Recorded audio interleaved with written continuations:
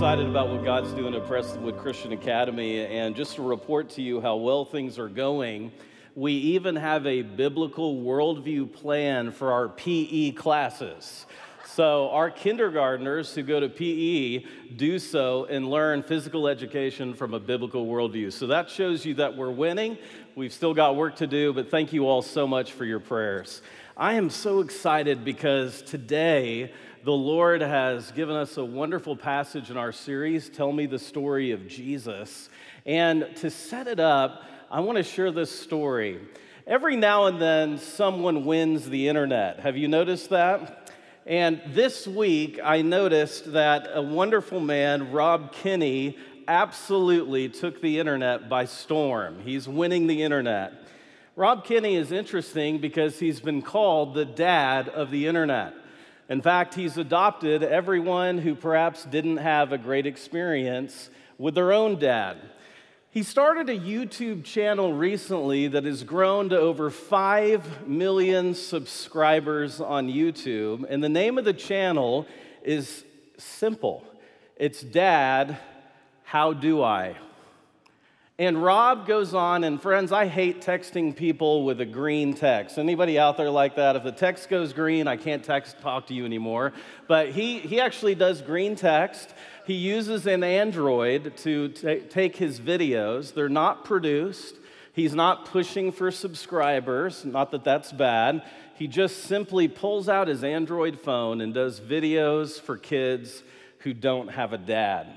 Rob's story is interesting. What many may not realize is that his own father abandoned him and his siblings when he was just 14 years of age. When he was 14, his mom was an addict, and his dad sat down with Rob and his siblings and said, "I'm done being your dad, I'm out." And he was raised by others. And he ended up getting married. He gave his life to Jesus Christ. In fact, interviewed very recently on a national program, he said the most important thing every day that he does is read the scripture every morning. That grounds him. But after being married and working in sales and raising a boy and a girl to love the Lord, he felt like God was calling him to do something more. And that's when he started this wonderful YouTube channel, Dad, How Do I? This is his #1 video. Notice 2.3 million views, and it's simply, Dad, how do I tie a tie? And people marvel at it. And he said, I could have rejected being a dad. I used to look down on Father's Day until I realized that my own dad was not a reflection of my heavenly Father. He didn't allow, and he also talks about how people will come to him and say, I want you to be my dad, because he's just ministered through these simple how to fix your toilet, how to change a tire. There's this simplicity to it. There's a real factor. There's an authenticity to this man, nothing overly produced, and it's just simple, what I love to call now dadvice. Anybody good at dadvice out there? I am. Dadvice. And it's a picture of the power of authenticity in our lives. In fact, Rob's daughter said, I genuinely think that my dad was put on this earth to do nothing more than just be a dad. He didn't allow what happened to him in the past to define him. It's interesting, Rob made this point recently, and why it clued in for our message today. He said, I minister to a lot of people, and I realize that they may be rejecting religious people when they don't follow God, instead of thinking, is God really like that? Now, I don't know about you, but I don't have a lot of allergies, thank God, but I do get an allergic reaction to fake Christianity. How about you? I mean, it causes an allergic reaction to me when I see a faith that is not real, that's not authentic. If those of you that know a little bit about my testimony, I've shared it here at Prestonwood many times. I was disillusioned by, air quote, Christians as a freshman at a major Christian university, and decided one day I didn't want to be a Christian anymore if that's what Christianity is. And my mom taught me that beautiful verse, Hebrews 12:2, let us fix our eyes on who? On Jesus, the author and perfecter of our faith. And so when we keep our eyes focused on Jesus, it helps us get our eyes off people that are insincere in their walk with God. But Jesus had an allergic reaction to fake Christianity as well. He didn't like it. In fact, Jesus' most fierce words recorded in Matthew, Mark, Luke, and John were not to the sinners per se. They were for the religious hypocrites, the people that said one thing with their lips and lived a very different way in their own life. His fiercest words were for their hypocrisy and their self-righteousness. And yet, by contrast, as we have studied in this series, Jesus' words were the balm of Gilead for people that society had marginalized.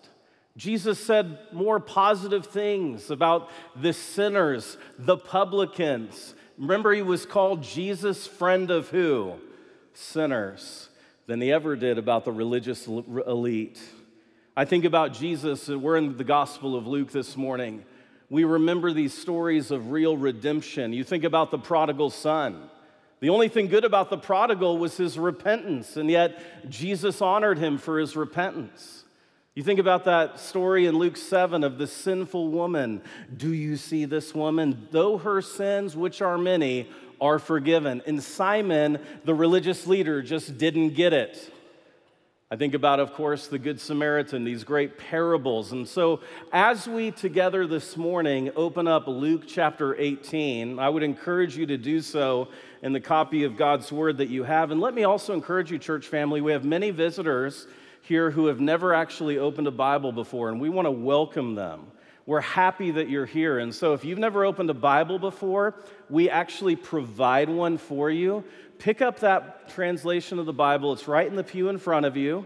And if you turn to page 877, you'll find Luke chapter 18, verses 9 through 14. I want to encourage you to follow along. This may be the first time you've ever opened a Bible. That's great, and I applaud you for it. Just go to page 877.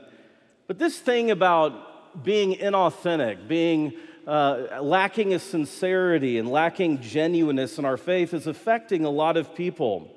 It's interesting to me, I read an article. I try to read the Wall Street Journal on a daily basis, and this week the Wall Street Journal featured an article. I shared it with some of my friends, and it said this headline: "Why Middle-Aged Americans are not going back to church." There's the headline right there.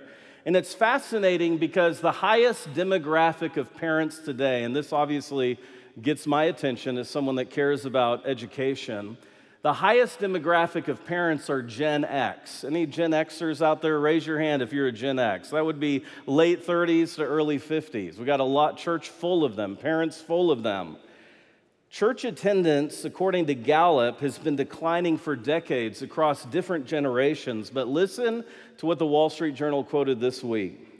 "No generation endured greater spiritual turbulence in the last 3 years than Generation X during the pandemic. The percentage of people ages 39 to 57 who attend a worship service during the week, either in person or online, get this, has fallen 13 points since 2020 to where now just 28%, or about a quarter of the parents that we're ministering to right now, attend church with any regularity. The reason the Wall Street Journal cited, more than the busyness of life and living and working 8 days a week and raising family and taking care of our parents, more than anything else, it was a lack of authenticity, a disillusionment with Christianity that fell short of changing one's life and stopped at the neckline. And again, that got my attention. In our text today, Jesus also warns us against the damage of self-righteous fake religion and the damage that self-righteous religion can do in other people's lives. Will you open up your Bibles again and look at Luke 18, verses 9 through 14 with me? It's a short parable. It's a story. Verse 9, "And he spoke this parable," notice who his audience is, "to some who trust in themselves that they were righteous, and they despise others." Jesus goes on, "Two men went up to the temple, one a Pharisee and the other a tax collector." So we have the polar opposites of Jewish society, the best to the worst in some people's minds. "The Pharisee stands up to pray and said thus with himself, God, now I want you to count how many times he uses the word I in this prayer.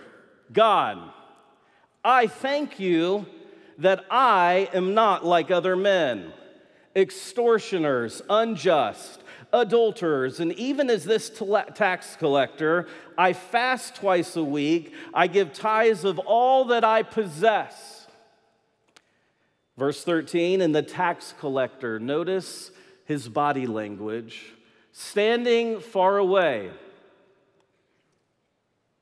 would not so much as even lift his eyes to heaven, but he beat his breast. That's the seat of the heart. And he prayed 7 words that if you pray these 7 words today, it'll change your life.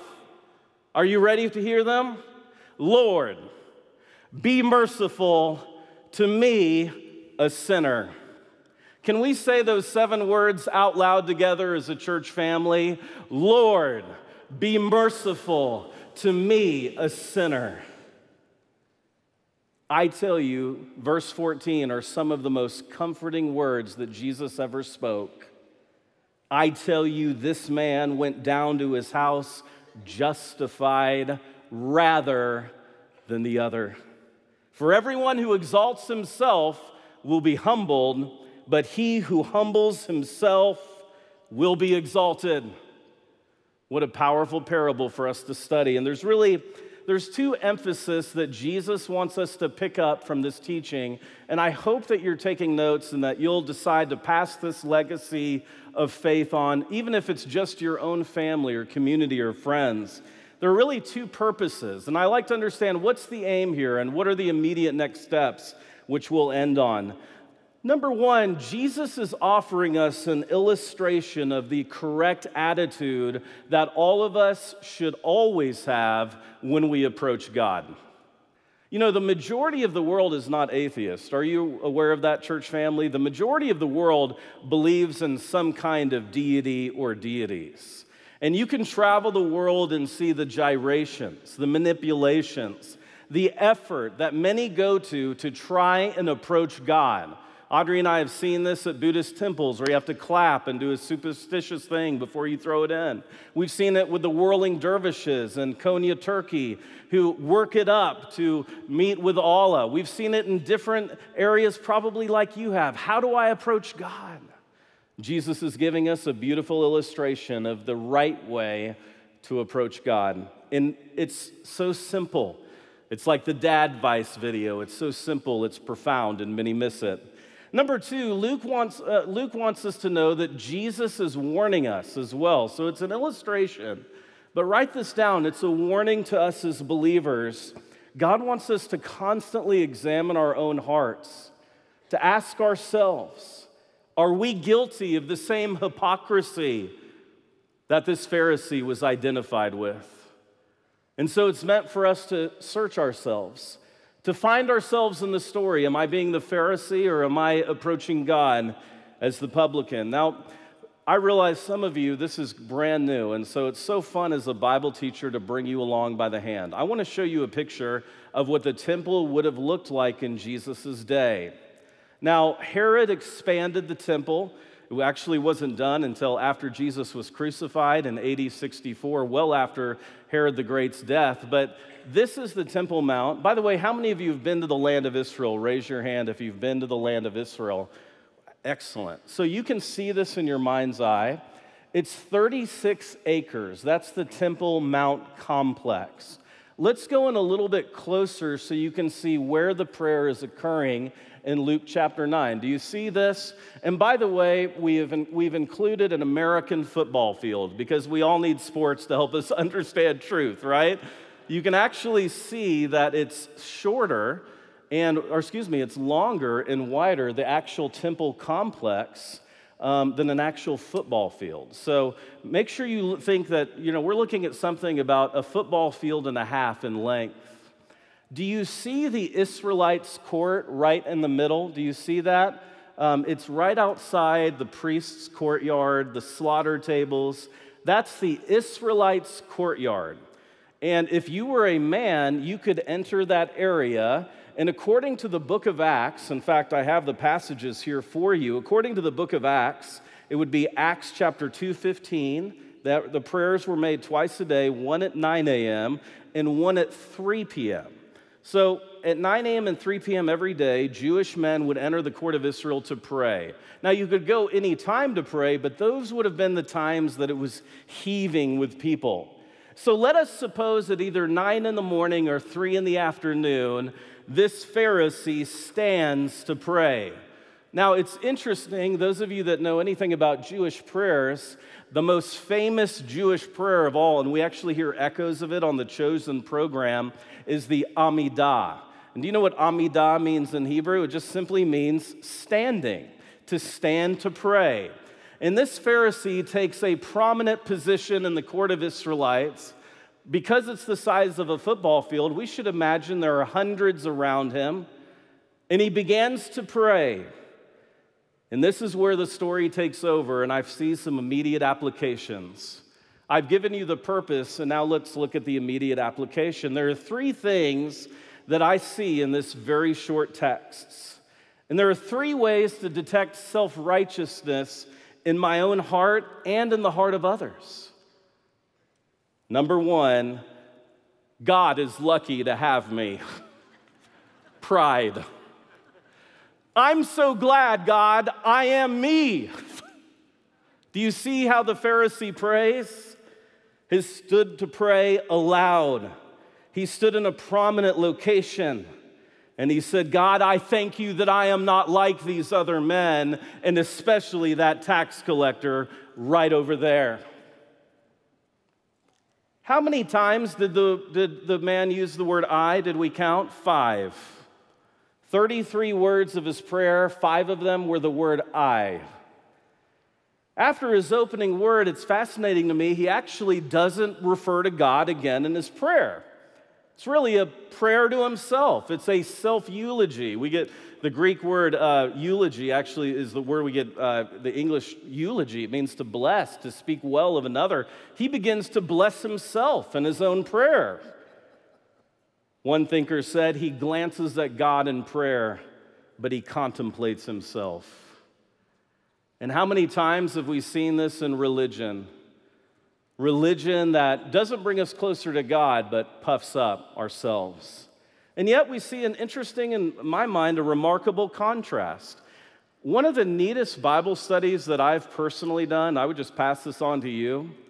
Study the prayers of the Bible. Like there's a great book that you can get by Herbert Lockyer called All the Prayers of the Bible. There's around 656 prayers in the scripture.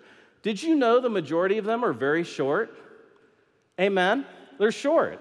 Remember what the great preacher Charles Spurgeon would say? He would start praying against people that prayed long public prayers, especially before mealtime. The majority of the prayers are pithy, to the point. God, I need you. God, help me. Where are you, Lord? God, are you dead? That's a prayer of Habakkuk. Lord, meet me in this lion's den. Not long. It reminds me of the teaching of Jesus in the Sermon on the Mount. Don't pray like the babblers who think that God will hear them for their many words. Your Father knows what you need even before you ask. Look at the contrast with the tax collector. Notice his physical stance. I have a feeling that if we go back in our mind's eye to that court of Israel, maybe he was just stepping in, but he came. He's in that court of men, he's just barely there. And even though the Amidah to pray is standing, he's hunched over. He can't think of anyone else around him. He's overwhelmed by his own sin. He's overwhelmed indeed by his own need of grace. He can't even look to heaven. Instead, he carries this burden of sin in his heart, and he says 7 words that change his life. Lord, be merciful to me, a sinner. What a contrast. It reminds me, too, of the lepers. We've talked about the lepers in Luke 17. Even they stood at a distance. There is a humility to approach God. Even apart from his prayer, his humble demeanor, he sought forgiveness. So pride, and we have to search ourselves constantly for pride. Number 2, how can we cite and find self-righteousness in our own life and religious hypocrisy in the lives of others. Now, let me illustrate it this way. I was listening to a phenomenal commencement address. I enjoy listening to commencement addresses. And there was one this year at Northwestern, and I'll quote the beginning of it. If you want to be successful in this world, you have to develop your own idiot detection system. The best way to spot an idiot, look for the person who is cruel. I look back at verse 18, verse 11 with me. Notice how the tax collector, his religion has made him cruel. Thank you, God, that I am not like these other people, this extortioners, the unjust, this adulterer, even this tax collector. He saw in himself, he didn't need God for anything. He was just fine on his own to overcome those things. Jesus is giving us a very important lesson. He is showing us the damage that religion can do when you use religion in the name of God to look down on somebody else. There was no thanks from this Pharisee, just a long list of personal achievements. It reminds me of Philippians chapter 3 and verse 9. You remember Paul, who had a PhD in Judaism. He's giving his credentials. He's talking about if anyone can boast, I can. But he said, I don't boast in any of those. I count those, and he uses the word dung. He said, those mean nothing to me because of the grace that I've experienced in Jesus Christ. I boast in nothing but the cross of Jesus Christ. When we really come to Christ, it makes us humble, amen? When we really come to Christ, it makes us thankful. It makes us overwhelmed with the goodness of God in our own life. We deserve nothing. This is the gospel to us. Ready for the bad news? You are nothing. Here's the good news. We have everything in Jesus Christ. That's the beauty of the gospel. But so many religious people here and watching online, you may be missing it entirely. You mean, Jeremiah, you could sum up the New Testament theology in 7 words? Yes. Lord, be merciful to me, a sinner. I cast myself on your grace again today.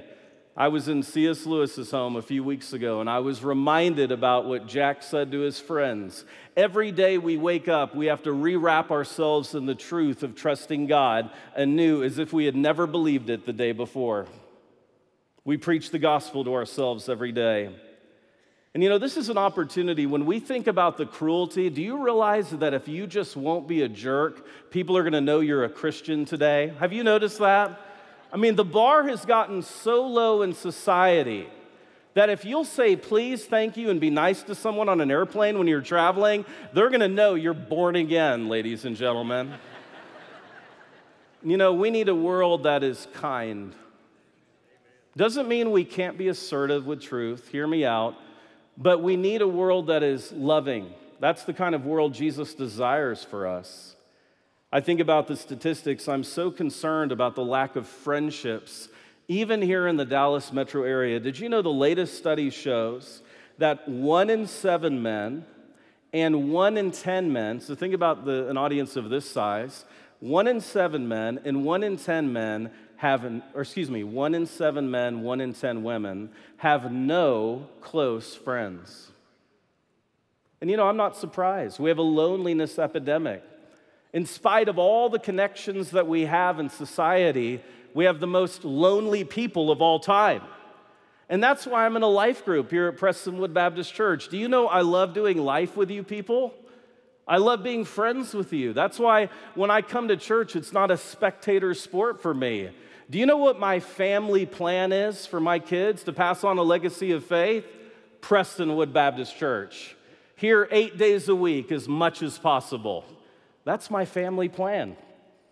And friends, I can't do it alone. I can't believe in isolation. I married a superhero. Even she can't do it alone.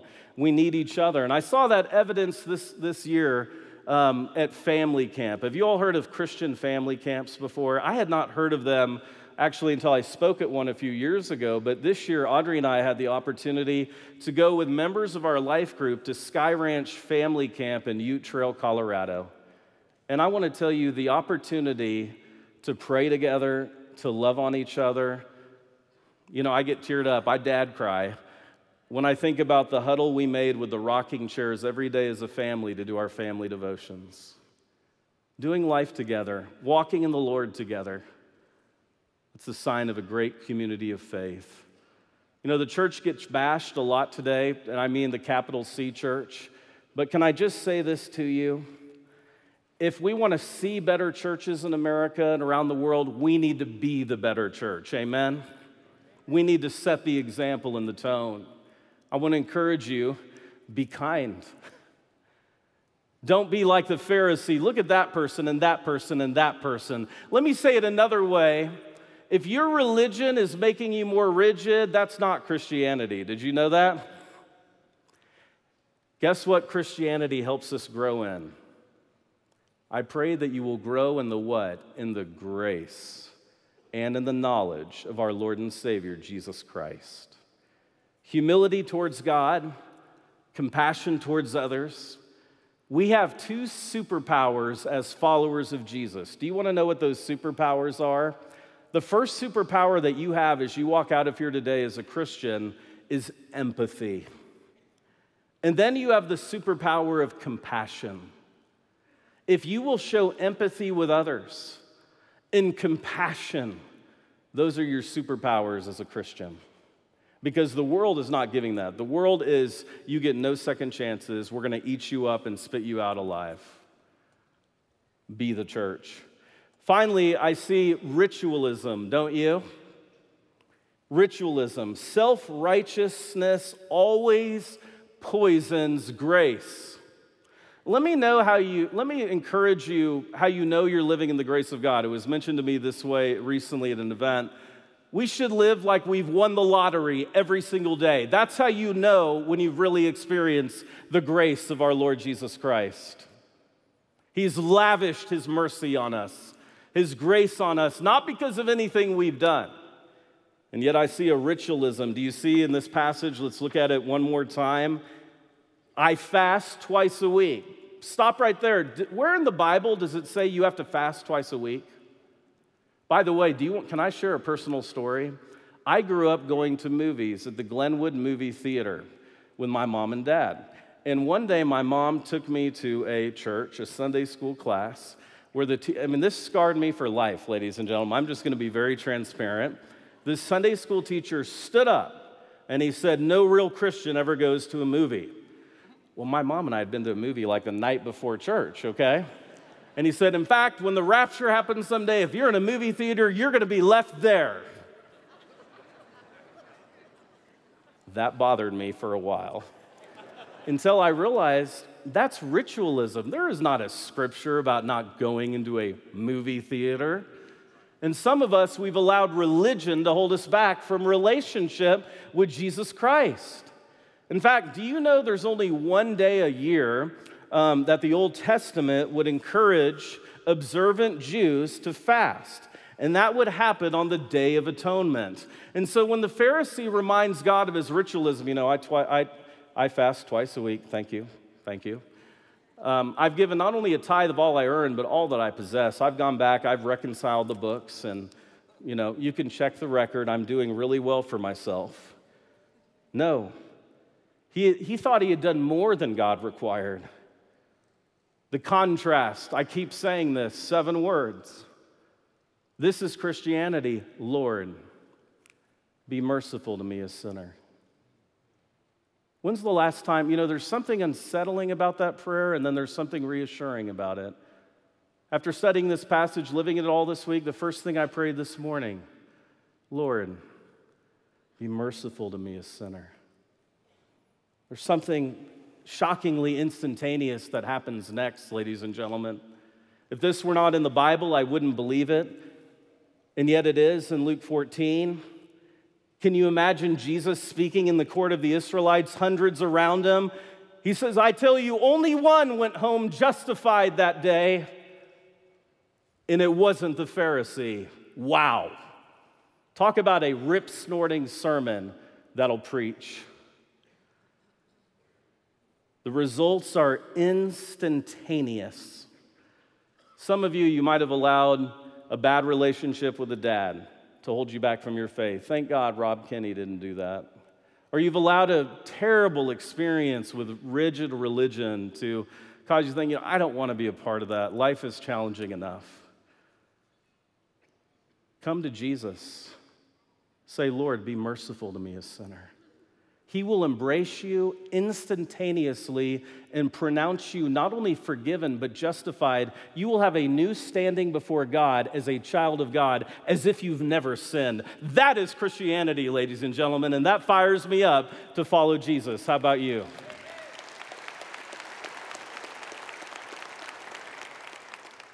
This would have been shocking in the mind of the Pharisees, who had reduced Torah to 613 rules that you had to follow in late Second Temple Judaism. Only those who possess false confidence look down on others. There's a wonderful verse. I actually wrote it here in my Bible. My dad taught me this verse when I was going through a difficult time in my life where I was dealing with some sin issues as a teenager. My dad wrote, we were actually on a vacation together, and he wrote this in my journal.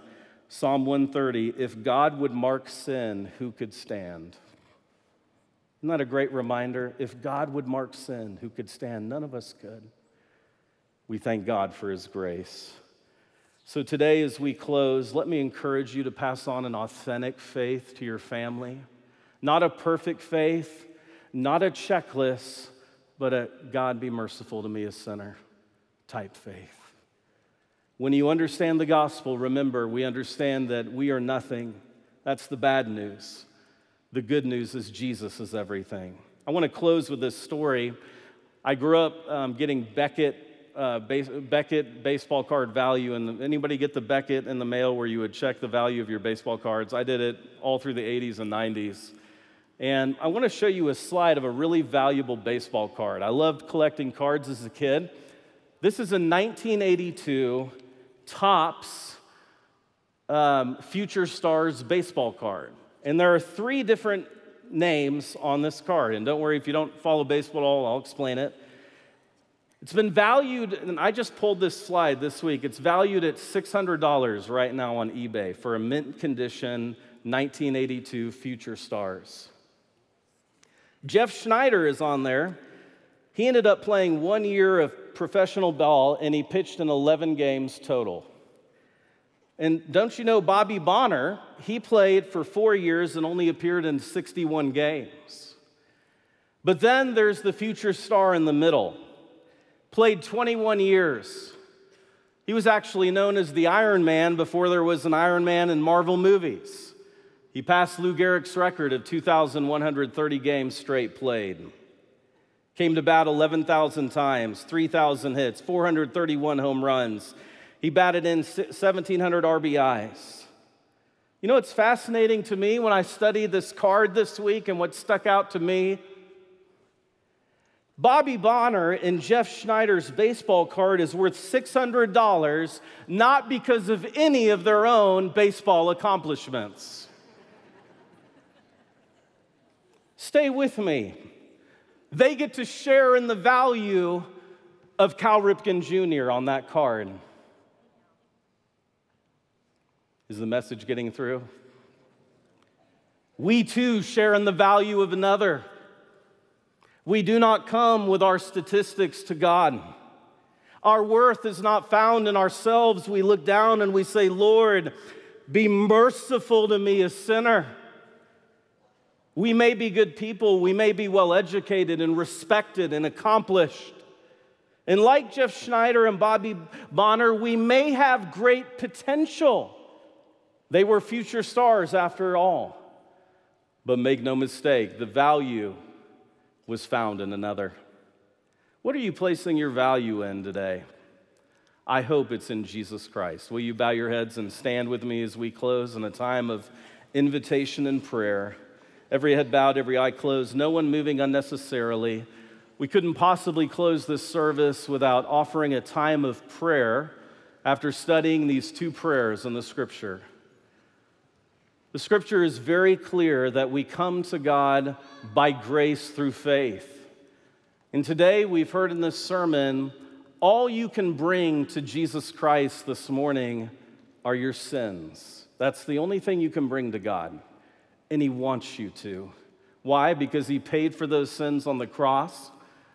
He died as full payment for the sin that you and I deserve, and He rose again 3 days later, conquering death, vanquishing the gates of death so that you and I can have eternal life enjoying God forever. Couldn't possibly close this prayer without giving you an opportunity to pray this prayer for the first time. Notice that it took a decision on that of the tax collector. He had to pray, Lord, be merciful to me, a sinner, and he went home justified. If you've never prayed that prayer, I'm going to encourage you to do it right now after me. Are you ready? Every head bowed, every eye closed. This may be the first time. I'm not asking you to bring religion or your past, just your sins, which God knows. And will you pray 7 words that will change your world? Lord, that's right, just say it in your heart to God. Lord, be merciful to me, a sinner. If you prayed that prayer, you have been forgiven instantaneously. You've been justified. You have a new standing before God. And we want to rejoice with you. We're going to have a time of invitation. Our pastors are across the front. We'll not hold you long, but we do want to have an opportunity to continue in telling you about that great decision that you just made. Others of you are here and man, you're a Christian, but you need to pray that prayer too. You need to get right with God. You might need the assurance of your salvation. Lord, be merciful to me, a sinner. Others are here and we're back to school. We're getting back in the swing of things. I want to encourage you to join our church. You can join Prestonwood Church by just simply walking down to the front. We'll not embarrass anyone. We'll keep you for a short time and give you helpful materials. Christians, I'm going to encourage you across the auditorium just to pray during this time of invitation because the Spirit of God has been moving in people's hearts through this message. I'm going to encourage you to make it easy for someone to get around you. Many have prayed. So will you pray and will you sing? And I'm going to invite those of you who prayed that prayer, those of you who'd like to pray with the pastor, those that want to join the church, turn to your neighbor and say, excuse me, and come and join us right now at this altar. Don't wait for the person next to you, behind you, in front of you. Just step out and come right now. Thank you for joining us for worship at Prestonwood. As you heard earlier, if you made a decision for Christ, please text Jesus to 74788. We would love to connect with you and give you these great resources to help you grow in your faith. One is a New Believer's Bible with helpful notes to help you study God's Word. The other is a book by Pastor Jack Graham on the next steps to take as you pursue this new life in Christ. As we close, I'd like to thank you for your faithful giving to support Prestonwood and the work God is doing through our ministries. If you would like to give, text the word GIVE to 74788 or visit prestonwood.org/give. It's been a joy worshiping with you, and we look forward to seeing you again soon.